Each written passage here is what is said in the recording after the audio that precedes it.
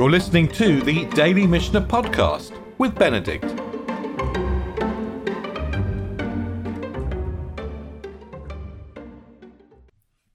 Hi, good afternoon.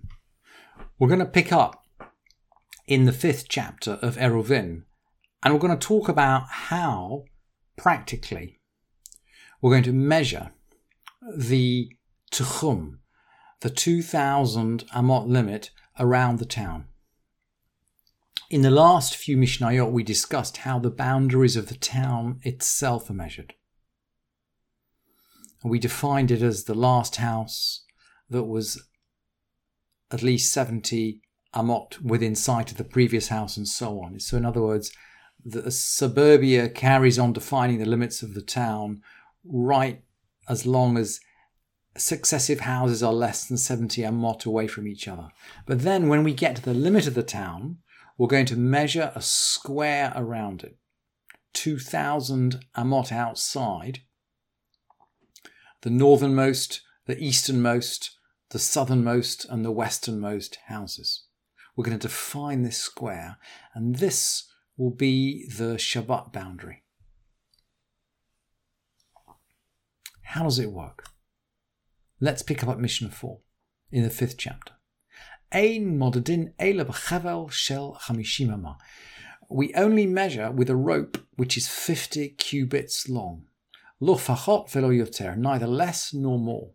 The rabbis seem to be anxious that a longer rope perhaps would stretch, a shorter rope perhaps would lead to inaccuracy with the changeovers.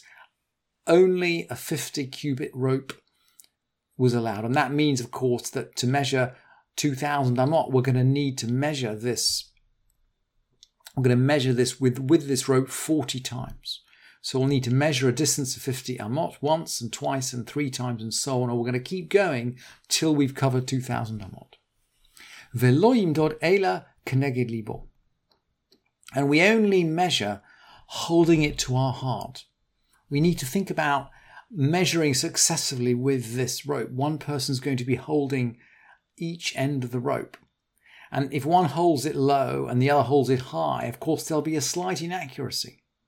So we're both going to hold it at the same height. We're going to hold it next to our heart. Maybe that's an expression, by the way, of how much seriousness and passion we're going to put into carrying out this activity properly.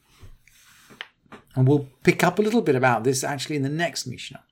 But this Mishnah, having established we're going to hold the rope next to our heart, carries on to say, let's say we're measuring and we reach a valley or a wall. A valley here might just be a ditch, by the way. It's a dip or a wall. And we're not going to make the rope follow the shape of the dip. We're going to measure straight over it. And the expression used in the Mishnah is mavlio. We swallow it or we absorb it. That is to say, we measure straight over it. Vechozer lemidato, and we resume the measurement. So we'll we might stretch up high to go over the wall if it's too high, if it's higher than the height of our heart, or we'll just stretch straight over it if it's a dip. Higia lahar. If we get to a hill, this is something that we can't just stretch over.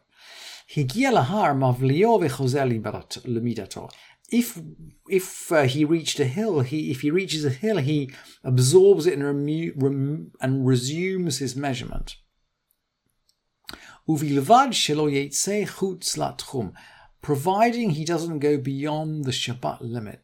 So perhaps we can go to the other side of the hill, providing that we don't go beyond the Shabbat limit, and we can get over it by holding the rope to our heart. So maybe this hill is small enough to, let's say, absorb by stretching the rope.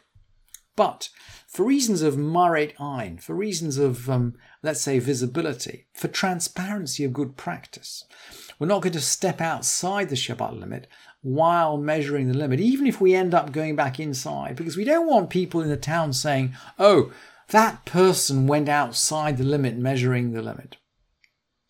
And by the way, maybe this hill is too large for one person to, let's say, for the rope to surmount it going flat, just with lifting it up a little bit. And that's the final case dealt with by the Mishnah. Im eino yachol lavlio. If he can't absolve it, Bazoma Rabbi Dostai bar Rabbi Yanai. This is what Rabbi Dostai bar Rabbi Yanai said about this case. Mishum Rabbi Meir, in the name of Rabbi Meir. Shamati shemak derin beharim. I heard that they pierce the hills. The root kuf daled resh means to drill a hole, like drilling a tunnel through a hill. I heard that they pierce the hill. Now, of course, they cannot literally pierce the hill because they don't have the tunneling equipment that we have today. But they could compute the same mathematical result if they stretched the rope flat, perhaps with the lower person holding it up to his head and the upper person holding it down to his feet. So they could carry out a flat measurement as far as they were able. And then, of course, the lower person walks to the higher person and he starts again, holding it up to his head while the higher person holds to its feet. And so on, you carry out a set of flat measurements until you get to the top of the hill. In other words, we are only measuring the distance over the ground. We are not measuring the up and the down. And you can imagine, by the way, this is complex. And that is why the Mishnah goes on to say, Ein modadin eila min hamumche. They only measure with an expert. You need an expert to do this.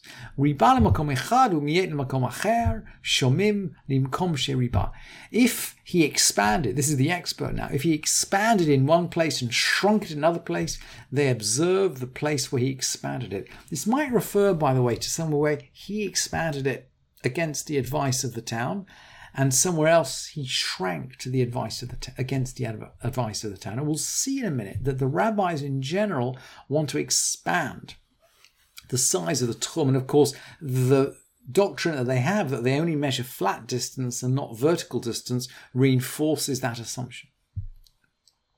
One of them expanded and another one shrunk it. Shomim la mrubeh. If one expanded and another shrunk, they observe the expanded measurement.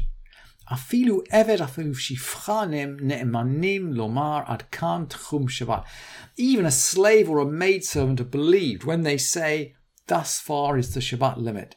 Normally we don't take evidence from slaves, from maidservants. On this occasion we do. Why? The sages only made the Shabbat limit in order to be lenient. They didn't make it in order to be strict. Carrying beyond the tchum is a isur de rabbanan.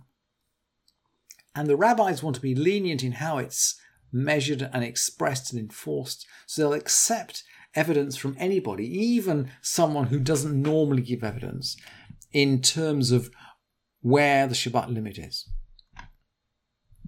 Now, the Mishnah will take a digression, and we've seen digressions before in the Mishnah. We are now in measurement of Shabbat distances around the town, and we will return in the rest of this chapter to the measurement of Shabbat distances.